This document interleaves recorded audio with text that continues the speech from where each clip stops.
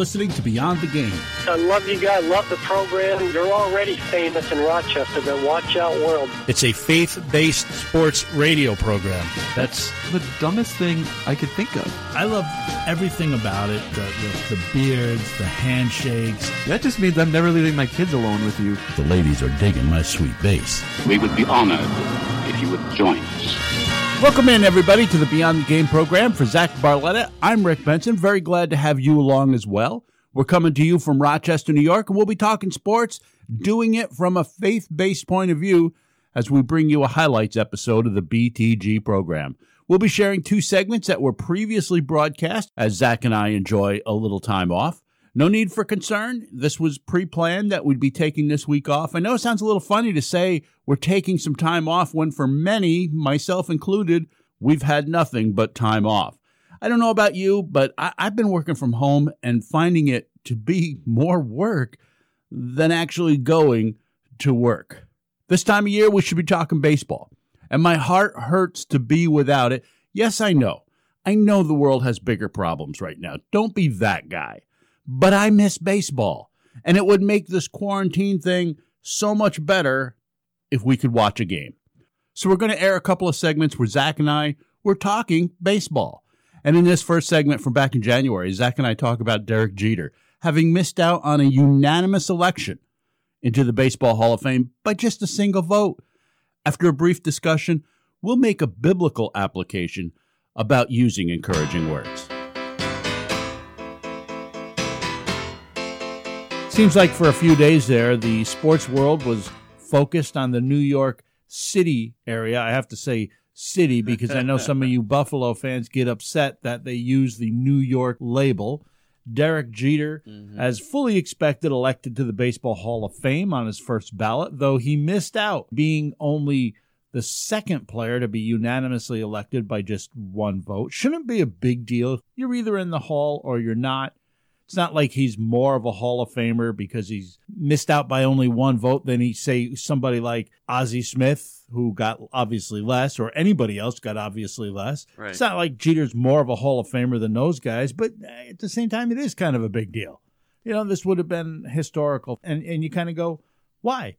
Why would somebody not vote for him? Yeah, and I think what's really causing a lot of the uproar is that the one writer who didn't vote for him, to the best of my knowledge, has not revealed himself, has not explained why he didn't.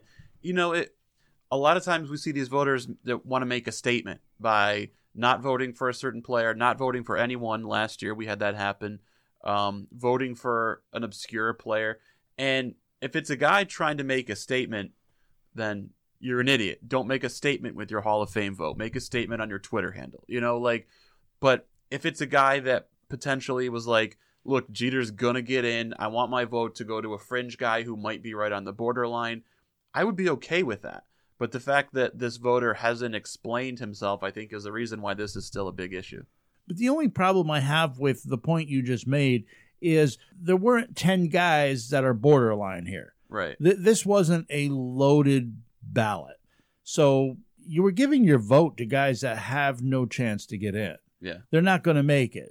So why wouldn't you have voted for Jeter? And again, it shouldn't matter, but it does matter. It matters to me as a Yankee fan. I'm sure it matters to you. And Derek Jeter will never say it, but it has to matter to him. Yeah. It would have been very nice. 2 years in a row, Mariano goes in as unanimous. Derek Jeter goes in and unanimous. I know the argument goes, well, what about Ken Griffey? I can't go back and change the past. If you got a personal vendetta, this is not where you take it out. Right. You don't have to like the guy, but he's a Hall of Fame baseball player. Right. You know, I don't like David Ortiz all that much. But he's a Hall of Fame player. I can't take that away from him. Yeah. So it doesn't matter if I like him. The guy's a Hall of Famer or he's not. So I don't know why somebody wouldn't vote for Derek Jeter. Does it matter to you that was never ever the best all-time shortstop? That doesn't matter. No. That's an argument I've heard. Well, he's not even a top 10 shortstop. Okay. That's fine, but he's still a Hall of Famer. And that's what I said. When you go back to Ken Griffey and you go back to Cal Ripken and some of these great players, the fact that somebody didn't vote for them was ridiculous. But that long-standing, well, we don't want somebody to be a unanimous decision because Babe Ruth wasn't. That was now broken Yeah. with Mariano Rivera. So you would have thought that, all right, Jeter's a Hall of Famer. Everybody's going to vote for him. I hate the argument that you mentioned that, well, look back over the history of the Hall of Fame and all the guys that should have been unanimous or should have had more votes or took an extra year to get in or whatever. Yeah, that happened back then. And you acknowledge that it was a mistake. So why should we continue to make that mistake year after year and have guys not get the votes that they should get just because so-and-so back in the 70s didn't get the votes they should have gotten? Let's fix that mistake. Vote for the guys who deserve the votes. Let's not make statements. Let's not turn in blank ballots. Let's not vote for Jock Jones again.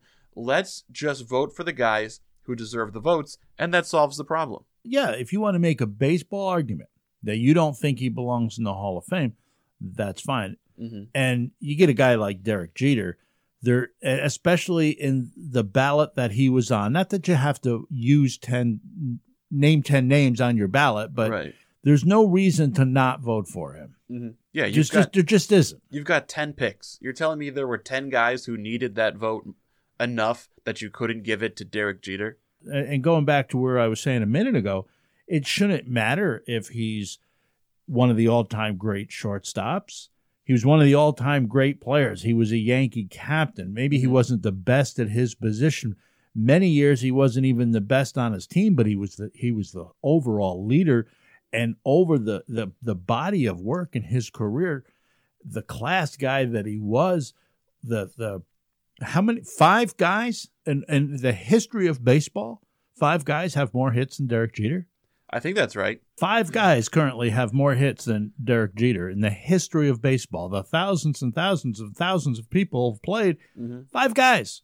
Yeah. That's a Hall of Famer. Broke 3,200 hits, 5 World Series rings, a lengthy career, a clutch hitter, a captain of the New York Yankees. He's checked every box that really you need to see for the Hall of Fame, to the point that, it wasn't really in doubt. People were tweeting out a day beforehand, or, the day of the announcement. That morning, the Yankees were tweeting out stuff about Jeter going to the Hall of Fame. Everybody knew it was coming.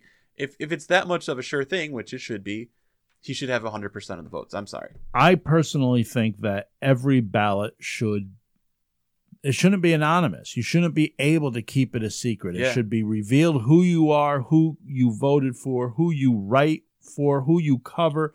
All that should be given out so that there's some accountability. Yeah. Now, maybe you have a reason. Maybe there's a reason you didn't vote for Derek Jeter. Right now, all we can do is speculate. So if you have your reason, submit that and tell us. Exactly. That's what I was saying at the top of the show, is my opinion of that writer will depend on, assuming we ever get an explanation, his explanation. If he just was like, I don't think Derek Jeter should be unanimous, you're a jackwagon. If it's, I needed to give that vote to X player who was on the fringe and might not get in, whatever, okay, that's a little more plausible.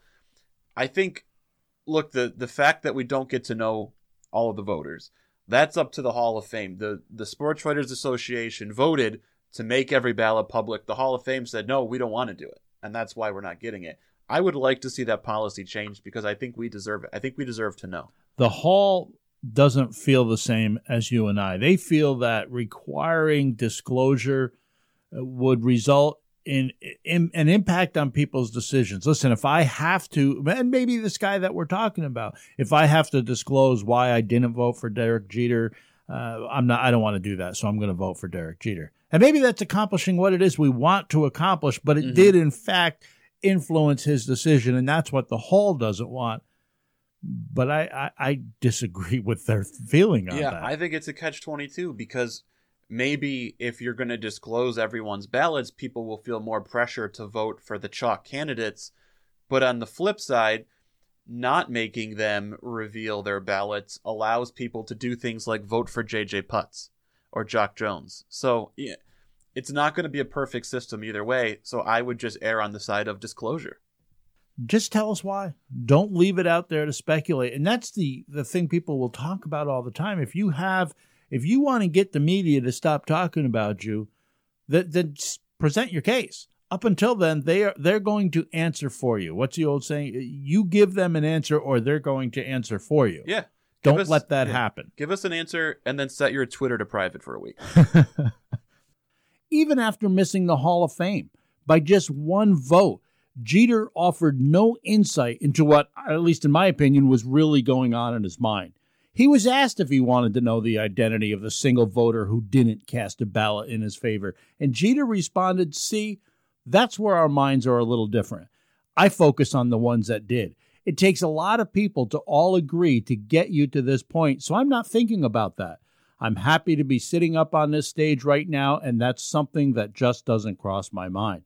He gives them something, but he's smart enough to give them something on his terms. The words we use, they have power. In fact, the Bible says that life and death are in the power of the tongue. Proverbs chapter 18, verse 21 says, "Death and life are in the power of the tongue, and they that love it shall eat the fruit thereof." When we are right with God and we're abiding in Christ, His Spirit is evident in our lives and the things we say and the things we do. We should, with intention, focus on making sure that our words are kind and that they're full of love, and then that our actions support those words. In Proverbs chapter 10, we see some different characteristics of righteous words. We should avoid negative speech. That's a good start. But we really need to replace the negativity with something positive, encouraging words, uplifting words. Proverbs 10:13 says, "On the lips of the discerning, wisdom is found." And verse 19 says, "When there are many words, transgression is unavoidable, but he who restrains his lips is wise." Not only is it wisdom to say the right thing, sometimes it's wisdom to not say anything. Verse 21 says, "The lips of a righteous person is nourishing to those who need it." We all come in contact from time to time with those people who they always seem to say the right thing, something that you need to hear. Proverbs 10:21 says, "The lips of the righteous feed many, but fools die for a lack of understanding." And in verse 31 and 32, it says that the words of a righteous person, they bring forth wisdom and things which are acceptable.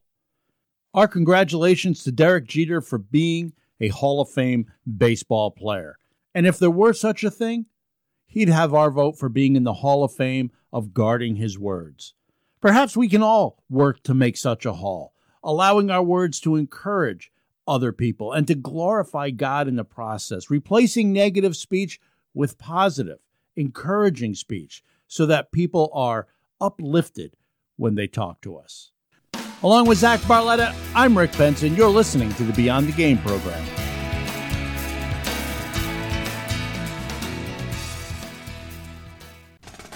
Here now is the Red Hawks recap brought to you by Roberts Wesleyan College. We're all looking forward to putting this virus situation behind us, and that time will indeed come, so I want to let you know that later this summer, Roberts Wesleyan will be hosting its 13th annual Red Hawks Golf Scramble. The event is scheduled for July 20th at Mill Creek Golf Club, and if you register before May 1st, the cost is only $99. We want to say congratulations to Emily Miller and Sarah Nady. The two were named to the Rochester area NCAA D2, D3 first team this week by the U.S. Basketball Writers Association. Miller averaged 14.1 points per game and 9.7 rebounds per game, leading the Red Hawks in both categories. Nady averaged 11.3 points a game and 4.3 assists, the highest average of any player named to the first team by far. And though there were no games being played, members of the Roberts Wesleyan Athletics staff teamed up with Pierce Memorial Church to serve in their weekly food pantry. Women's lacrosse coach and assistant athletics director Kristen Concordia, who appeared on our program last week, helped organize the event in which coaches and administrators from Roberts gave out over 100 prepackaged boxes of dried goods to families in need. You can stay up to date with all the Roberts Wesleyan Athletics news at their website, robertsredhawks.com, as well as on Twitter at RWC Redhawks. This has been the Red Hawks Recap presented by Roberts Wesleyan College. Do you know a high school athlete looking for a D2 college? Hi, I'm Dr. Dina Porterfield, president of Roberts Wesleyan College. We're proud to be a serious athletics school with great opportunities for serious athletes. In fact, we have the only Division II athletic program in the area. Our many varsity programs range from basketball, tennis, and cross country to track and field, golf, volleyball, and soccer. Tell the young athlete in your life about Roberts. Visit roberts.edu. It took me a long time to be able to say Chandler has cancer, because that is such a scary word. When St. Jude finds something that works well with a certain cancer, they share that with everybody. And knowing that we don't have to pay for all of the medical expenses, that's huge. We just have to worry about helping Chandler, and he's just my heart. St. Jude Children's Research Hospital. Finding cures, saving children. Learn more at stjude.org.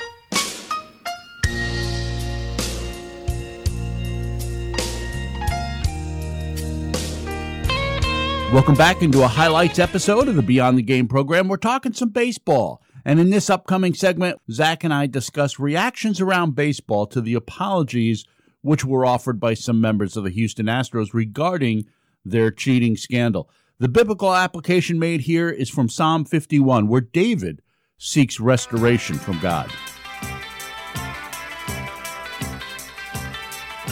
For what it's worth, several members of the Houston Astros came forward issuing apologies of sorts, which has not necessarily resonated with fans and players throughout the rest of the league.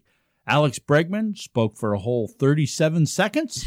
Jose Altuve for 35. The whole Astros organization and the team feels bad about what happened in 2017. We especially feel remorse for the impact in our fans and the game of baseball. I'm really sorry about the choices that were made by my team, by the organization, and by me.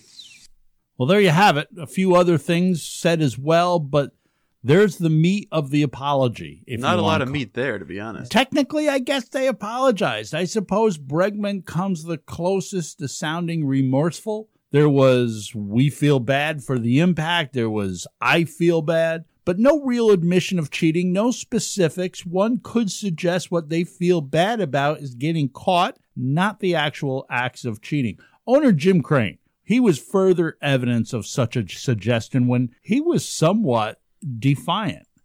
Our opinion is, that this didn't impact the game.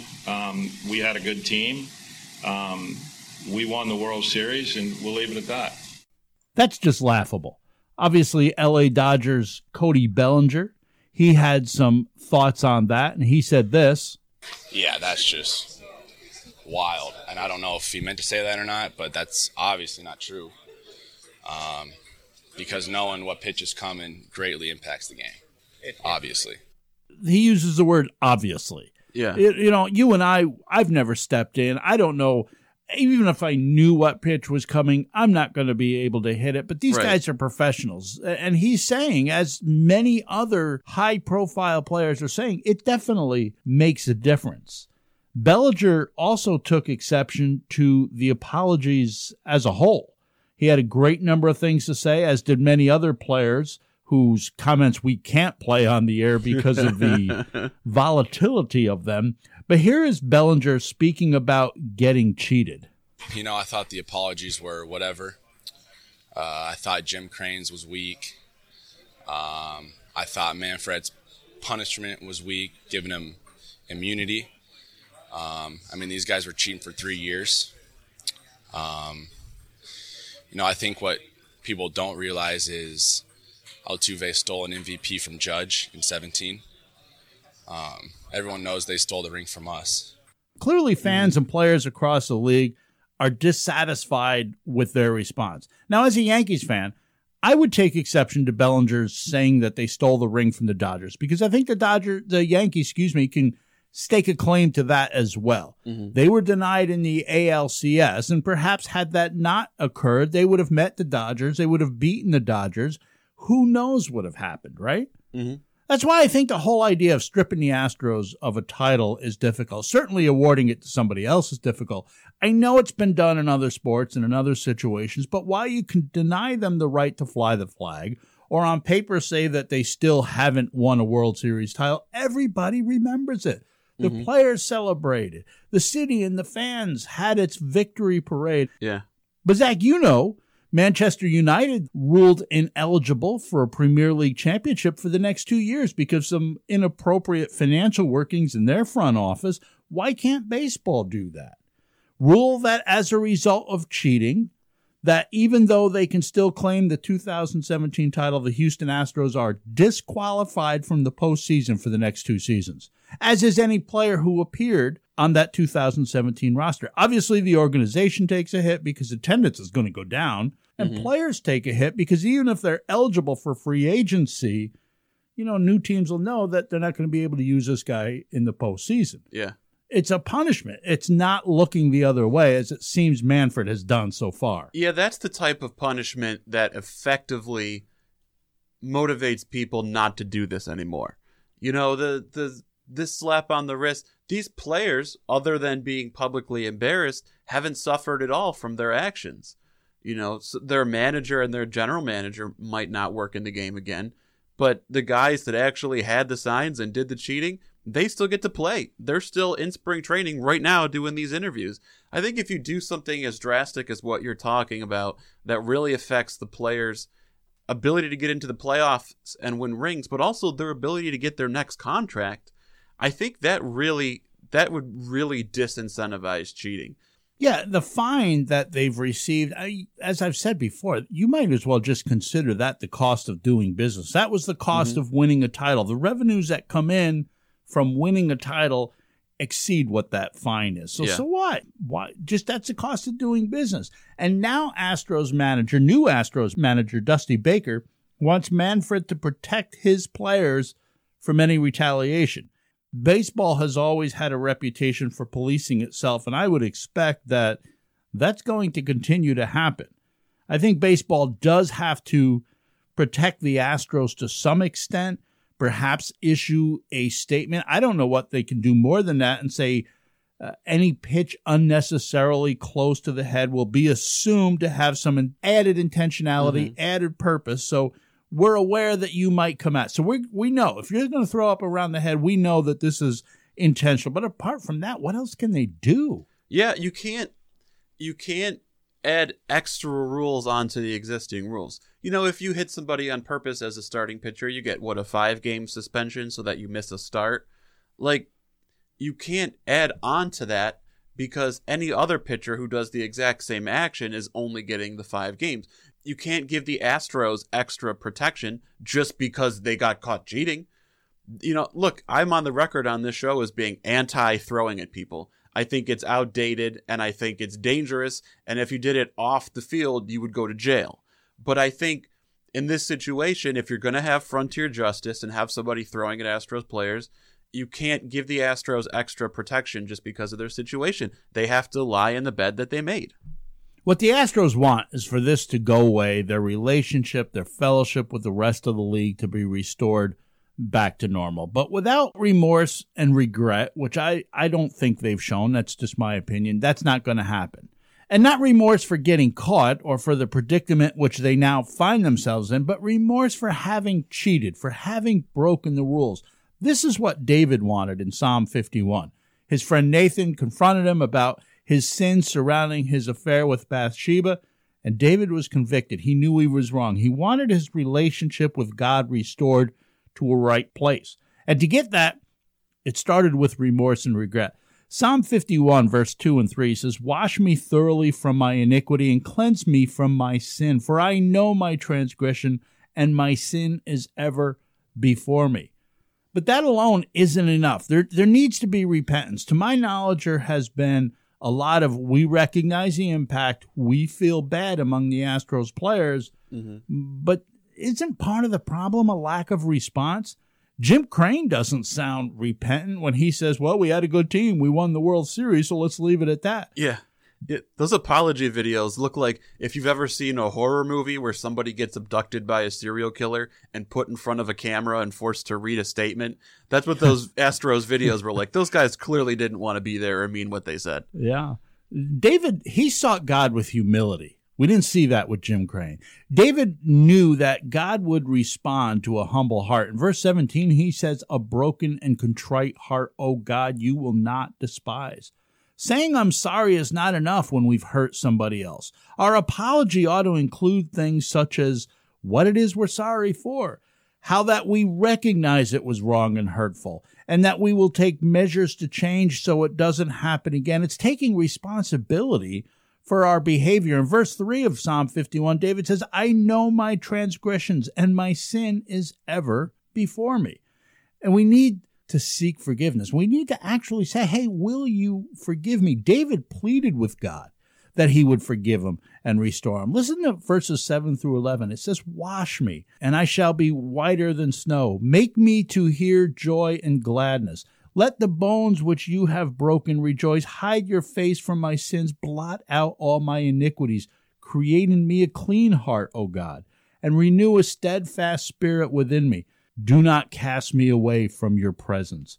Perhaps there is someone to whom you owe more than just a I'm sorry. Like David, maybe that somebody is God.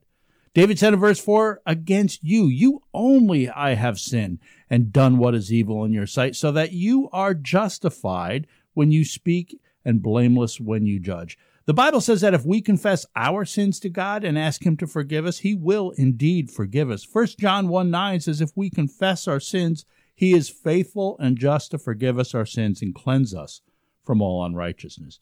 Jesus died on the cross to pay the penalty of your sin. The sentence has been carried out. The price has been paid. The sacrifice has already taken place. Him for you. However, you must accept that payment on your behalf. John chapter 3, verse 16 says, God so loved the world that he gave his only begotten Son, that whoever believeth in him should not perish, but have everlasting life. Pray to God. Admit your sin and guilt to him. Tell him you believe he died on the cross for you, that he was buried and rose again, and ask God to forgive you and help you in repenting from sin. Romans 10:13 says, whosoever shall call upon the name of the Lord shall be saved. As always, if there's any way in which we can help, perhaps just asking us to pray for you, please let us know. You can reach out through our website, btgprogram.com.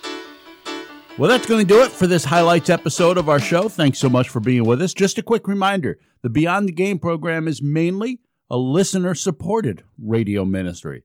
Thanks to all of you who have supported us in helping to bring the good news of the Bible to sports fans all around the world using Sports Talk Radio.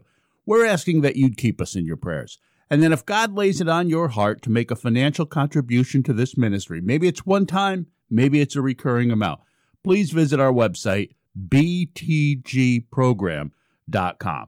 For Zach Barletta, I'm Rick Benson. Lord willing, we'll be back together again next week right here at this same time. Be bold and be great this week, everybody.